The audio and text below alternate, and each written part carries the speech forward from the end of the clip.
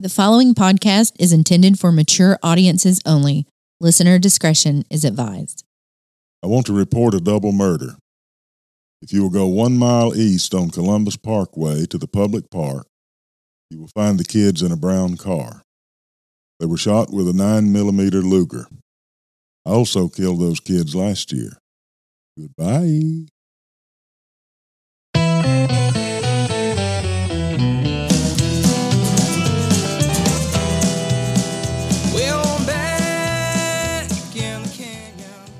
Hello, everyone. Welcome back. We are on part 2 of our 3-part series about the Zodiac killer.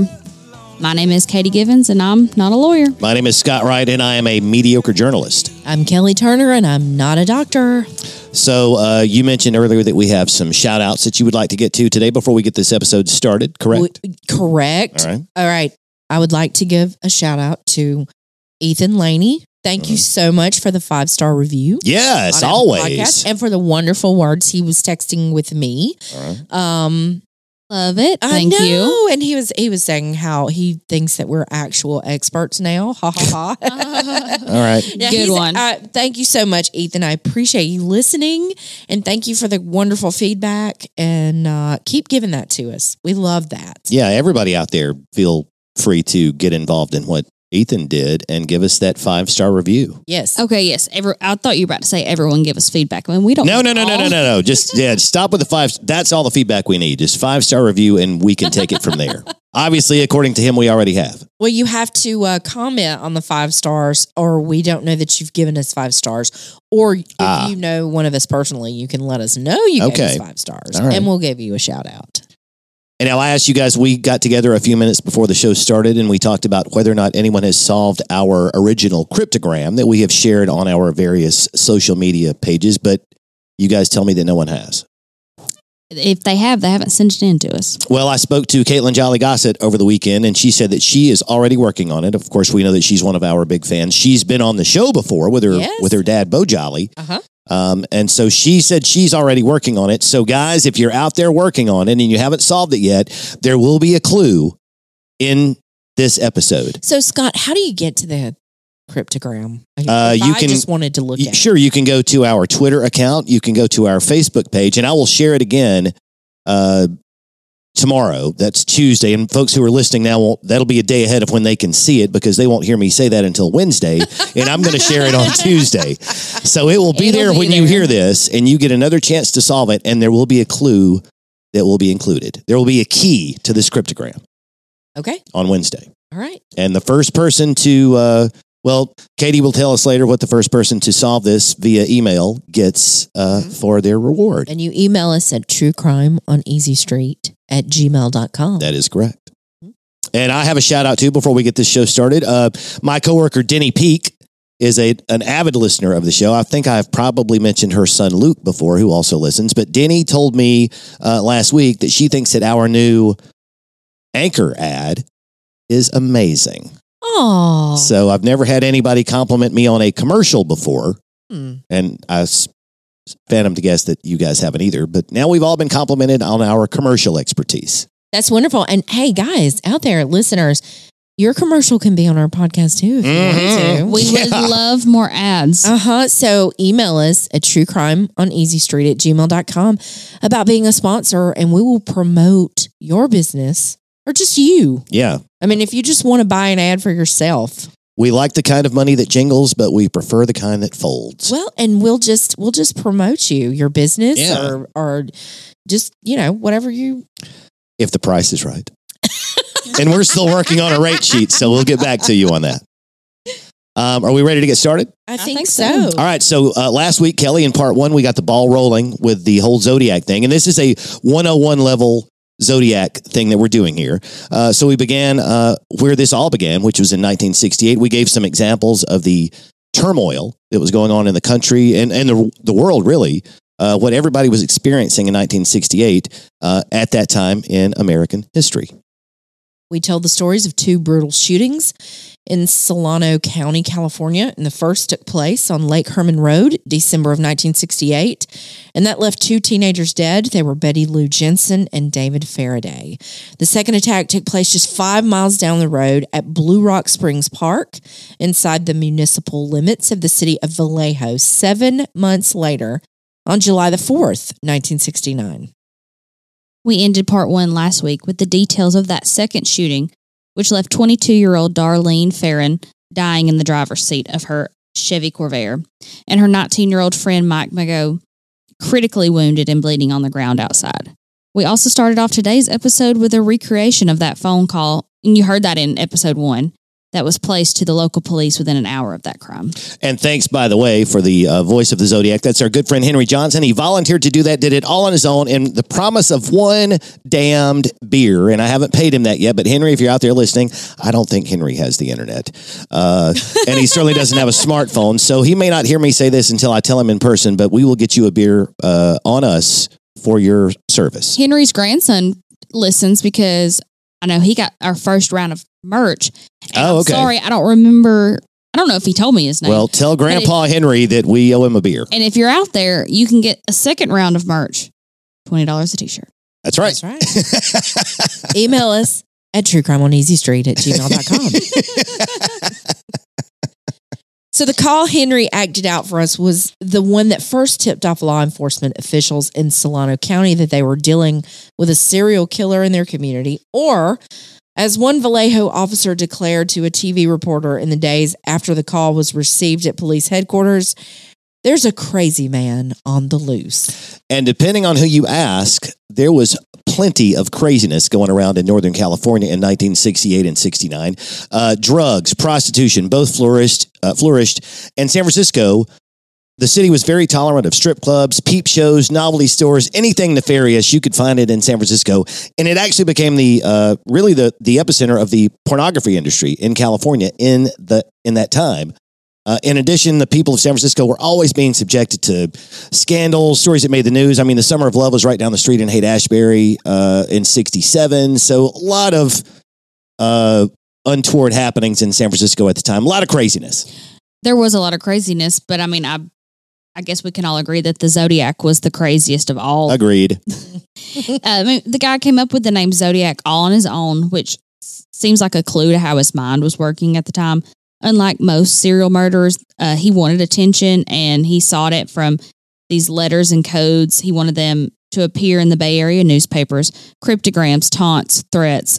He basically poked fun at the police.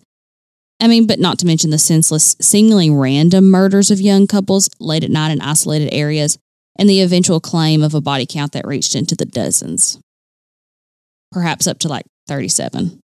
So before we get started, Kelly suggested something last week that I thought was a terrific idea, and I think Katie agreed with me. Since we can't afford to pay the royalties for all of these awesome songs that were flowing over the airwaves in the late 1960s, we have compiled a supplemental song list in case any of you want to have this music playing underneath as you listen at home, and Katie's going to walk us through that. And the reason we can't afford that is because we need more sponsors. Yeah, so like you said, if you want to what Kelly said earlier. If you want to sponsor, just email us at truecrimeoneasystreet@gmail.com. Now everybody remembers whether they want to or not. Everyone tell 10 friends about this podcast. Yep. Come follow us on social media and we can maybe get some sponsors outside. But anyway, here's the song list straight from the summer of 69. And, you know, summer of 69 is not on this. This song comes way later. Oh, yeah. Correct. Honky Tonk Women by the Rolling Stones. Sugar Sugar by the Archies. Suspicious Minds by none other than Elvis Presley. Hurdy Gurdy Man by Donovan. Creepy. Yes. And Get Back by the Beatles. Yes. The Hurdy Gurdy Man, I don't know why that song is so creepy, but it is. It is. So it's awesome to just go ahead and turn that one on low in the background while you listen to the rest of this podcast. When you texted me that yesterday, it reminded me that I read something about, and we'll talk about it next week, but David Fincher, who directed the 2007 film Zodiac, as soon as he got greenlit from the studio, he knew he wanted to use that song in the film. And it is creepy AF. If you haven't seen it yet, you will, hopefully, and you'll know why we're talking about this song the way we're talking about it. Exactly. Ugh. So we ended last week's episode with Scott telling us about the shooting at Blue Rock Springs Park. When the crime occurred, no one in law enforcement circles was yet thinking the crime had anything to do with another that took place the previous December on Lake Herman Road, also in Solano County, about 5 miles away. And so we fast forward to 3 weeks after that Blue Rock Springs Park shooting.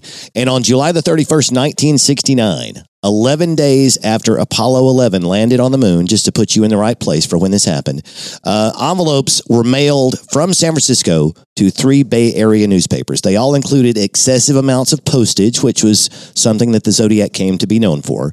And they all had a handwritten note on the outside that said, "Please rush to the editor." So briefly, there was an instructional portion of these letters, and then there was a cryptogram in each of these letters. But the instructional portion of the letters explained that if the enclosed cryptogram was not printed in the 3 papers, there would be serious consequences for that. And once more, to go over a little bit of that is our good friend Henry Johnson with a little bit of some audio about those instructions and what they said. Here is part of a cipher. The other 2 parts of this cipher are being mailed to the editors of Vallejo Times and San Francisco Examiner. I want you to print this cipher on the front page of your paper. In this cipher is my identity.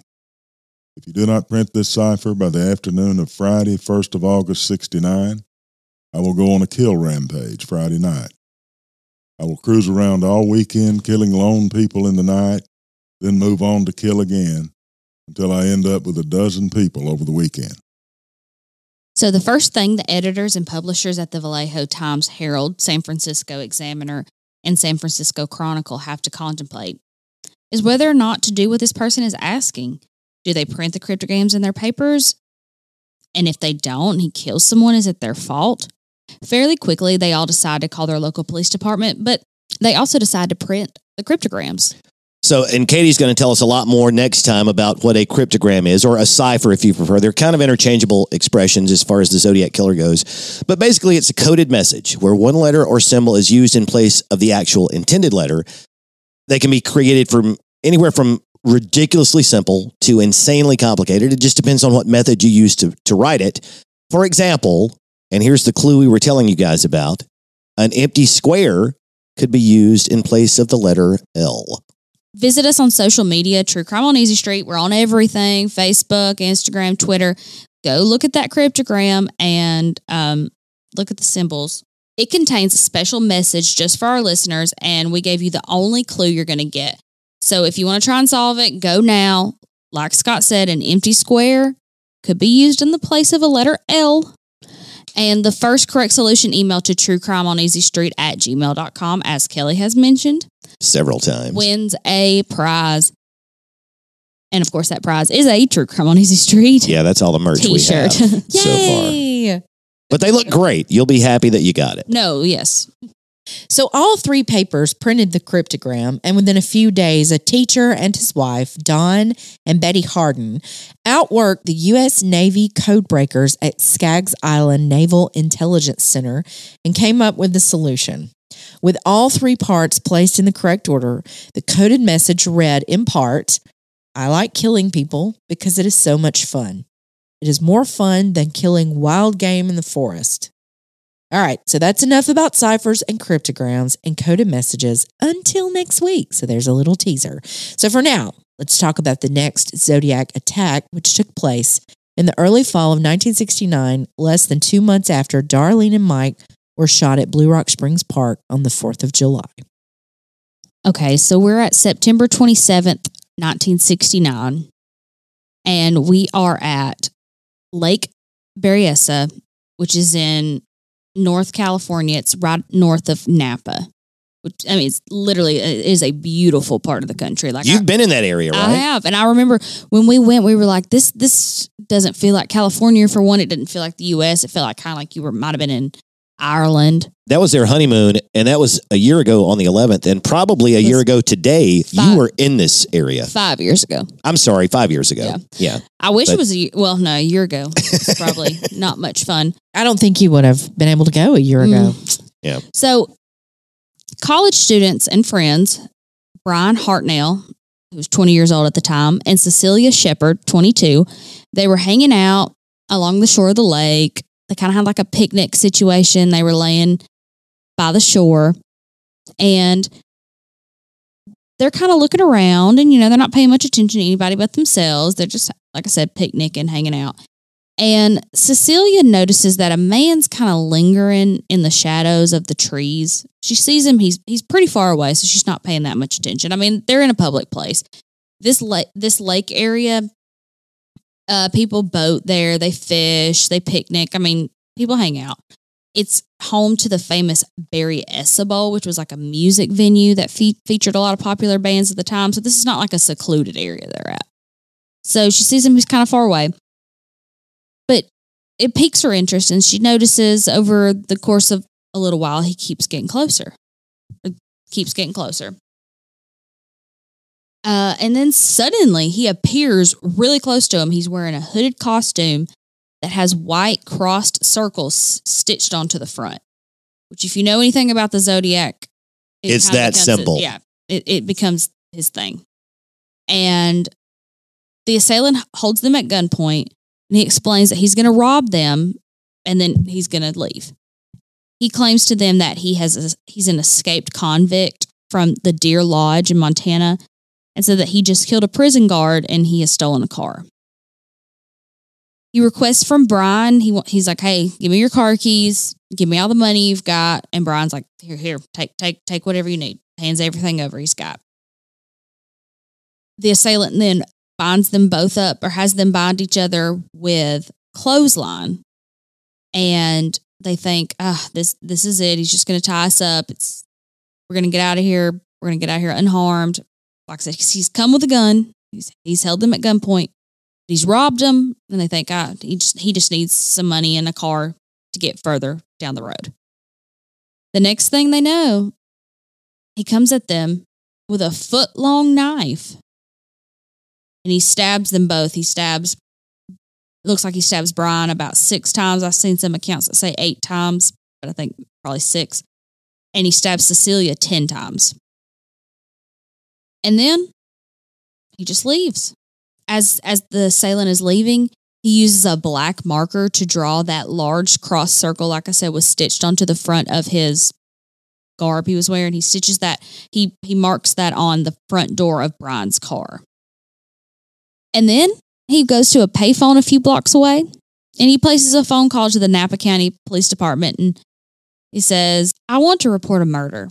No, a double murder. They are 2 miles north of park headquarters. They were in a white Volkswagen Carmen Ghia. And then the police asks him to provide his location, like, well, where are you? And he kind of gets faint and draws back from the phone, but he says, I'm the one who did it.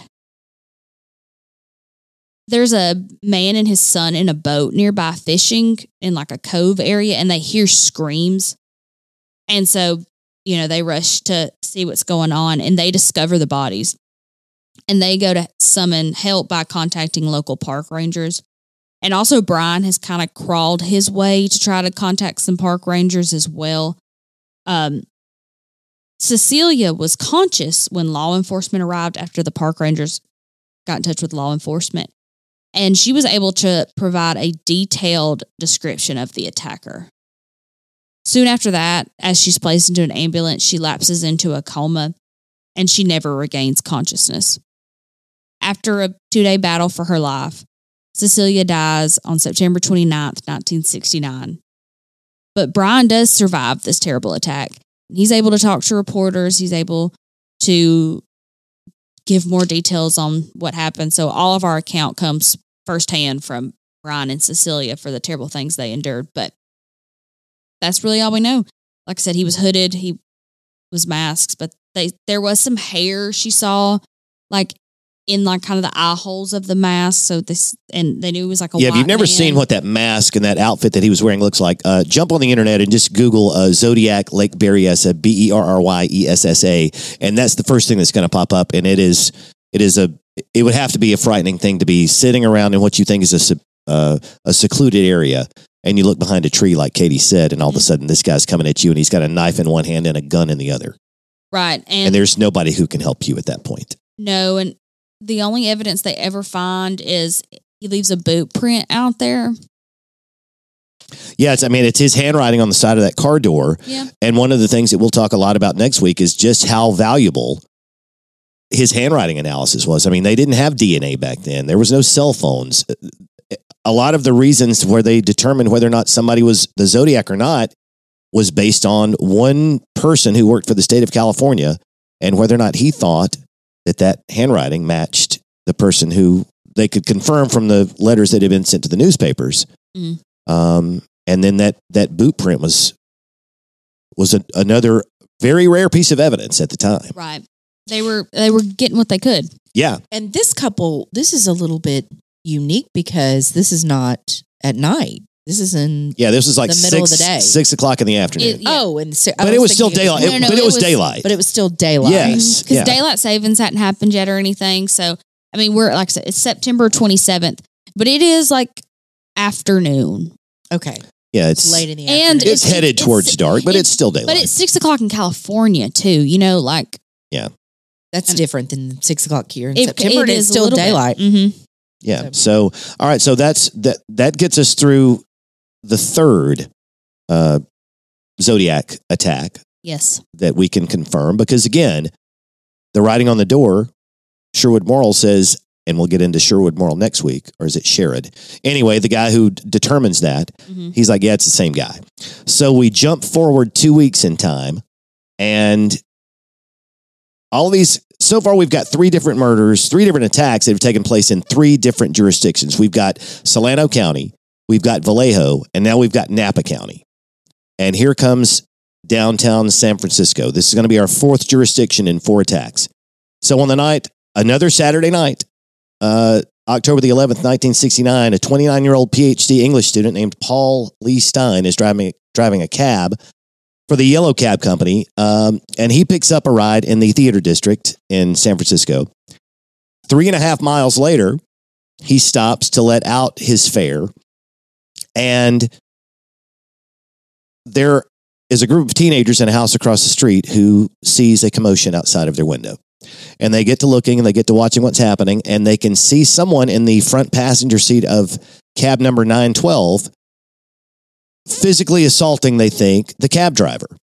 So they hop onto the phone and call 911, and the police come running, and they're there. This is at 9:55. By 9:58, police are on the scene at the corner of Washington and at the corner of Washington and Cherry Streets in Presidio Heights, which is a very upscale area in San Francisco, I have read.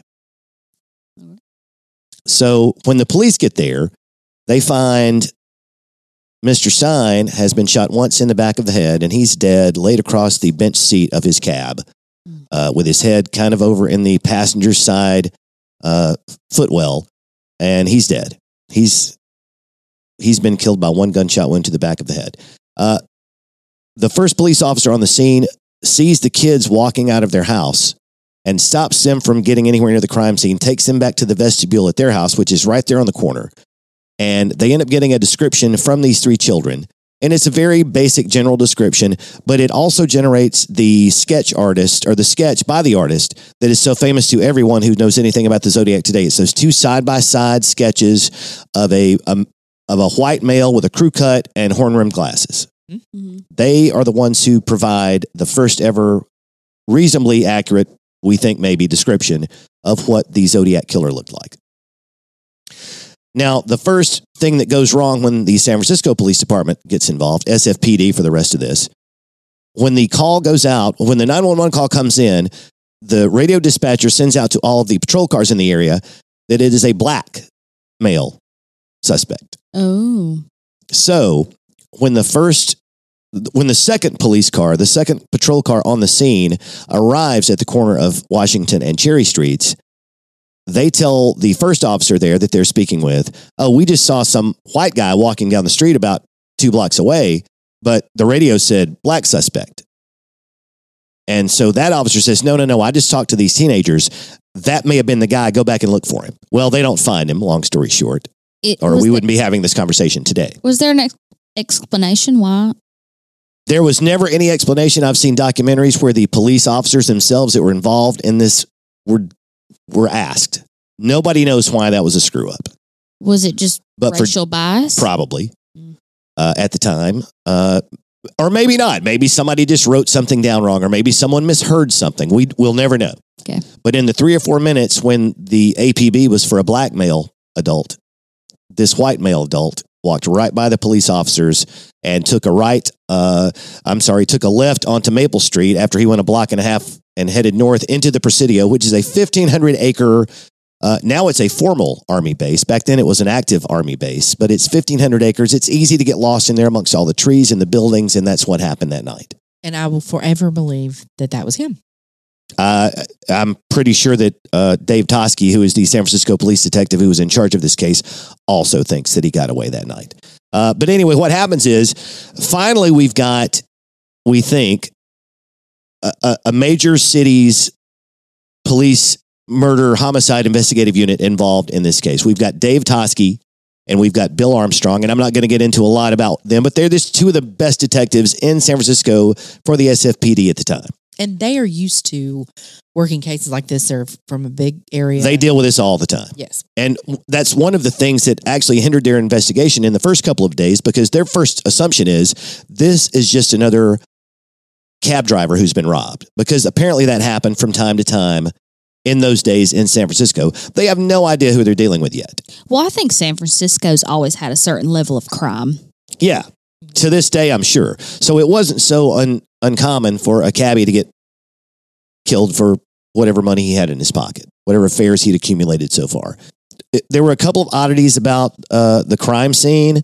The blood on Paul Stein's shirt seemed like it flowed for a long time, like he was sitting upright after he was shot, and it flowed horizontally straight down his shirt. Mm-hmm. But when they found him, he's laid over in the passenger side. Nobody can figure out why exactly. The kids are describing this perpetrator who has gotten out of the back of the car, climbed into the passenger side of the front of the car, and is for some reason fidgeting. They speculate that maybe he was trying to rob him. But Armstrong in the movie Zodiac says, well, he wouldn't have to do that. He could just reach over. Yeah. So that's confusing. Stein's wallet is missing. The car keys are missing.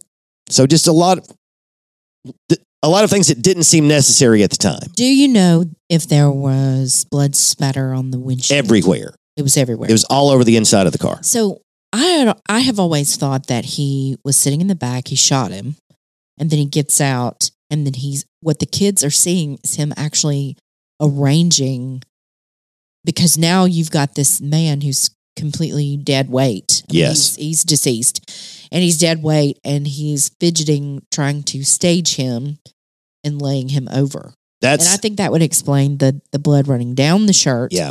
He's staging the crime, and then, as you said, the car keys and the wallet are missing. Well, are they trophies for a serial killer wants to have a trophy Possibly, somewhere? Or maybe he's afraid that he touched them Mm-hmm. and he's taking evidence, or I don't know. His fingerprints, I don't think it would be fingerprints because they would be all over the place. So he's probably wearing gloves. There were some gloves involved. They never really determined if those gloves. I think actually later on they determined that those were not his gloves. But it turns out there's a really good reason why he got out of the back of the car and got into the front of the car, because that doesn't make any sense. Well, we find out why it makes sense about 3 days later when a letter arrives at the San Francisco Chronicle, and that letter begins with these few sentences. This is the Zodiac speaking. I am the murderer of the taxi driver over by Washington Street and Maple Street last night. To prove this, here's a blood-stained piece of his shirt. I am the same man who did in the people in the North Bay area. So when the Zodiac writes that letter, the reason that he says Washington and Maple instead of Washington and Cherry is because that's where he originally asked Paul Stein to take him. And nobody knows why they ended up one block further down Washington Street than he intended. Maybe somebody saw a neighbor, maybe he saw a neighbor walking his dog and didn't want a witness. But anyway, they ended up one block further down, and that's why there's confusion about Washington Maple versus Washington Cherry. By the North Bay area, the Zodiac means the stabbings in late September at Lake Berryessa that Katie told us about. The letter goes on to poke fun at the police for the way they searched for him up and down the streets in Presidio Heights in the minutes after Paul Stein was shot. Also in the letter, the Zodiac threatened to shoot out the tires on a school bus and, quote, pick off the kiddies as they come bouncing out, end quote. So now the Zodiac killer has graduated from a small-time killer of teenagers in remote areas to a serious, deadly threat that has everyone in San Francisco and all around the Bay Area practically terrified. And that was his exact intention with the letters to the newspaper and the bloody shirt and the threats to school children. He's back in the news again, and that attention is a big part of the thrill for him. So now the Zodiac has everyone's attention, and he does his best to try to keep it. A month later, on November 8th, the Zodiac sends a follow-up letter to the Chronicle. It contains another piece of Stein's bloody shirt, a greeting card for reporter Paul Avery, who is played by Robert Downey Jr. in the movie that we'll discuss later. He's so good in it. He's good in everything. Yeah, true. And the most famous cryptogram of all time, known as the Z340 because it contains 340 characters. And why is it so famous? Well, because it's remained unsolved from 1969 until December 2020. So as promised, next time in part 3, and if you can't tell, we're winding down now, Katie's going to tell us all about the Z340 and who solved it and how they solved it. Kelly's going to tell us about the behavioral aspects of the Zodiac killer and his motivations, not just for the killings, but also the threats and the victims' trophies and the attention-seeking letters and the cryptograms. And I'm going to talk a little bit about David Fincher's 2007 film titled Zodiac. And I'm also going to work in a plug for The Batman, which is in theaters now and has a tie-in to the Zodiac case. I'll explain it next week. And there's a few other cinematic attempts through the years to take the case of the Zodiac killer and use it to entertain the masses. We'll talk about that next week. We're also going to talk about some of the lead suspects in this case. Don't forget, this still remains unsolved to this day. Dun. So that's all this week. We will see you next week when we round it out with part 3 of our trilogy. Also, we promise that Scott is not sponsored by the new Batman movie. If you follow us on social media or anything. I've only seen it twice already. He just loves it that much.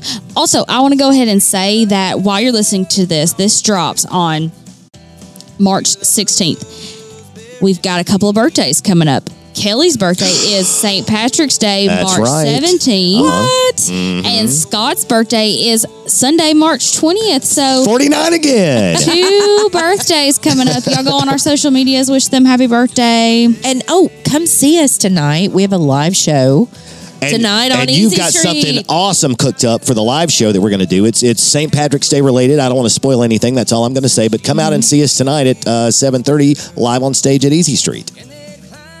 And if you ask me nicely, you might can have some St. Patrick's Day drinks early. Ooh, I'll be there early. Oh, me too. That's all you had to say. Is that it, guys? Are we done for another fantastic episode of True Crime on Easy Street? That's it. Good night, everybody.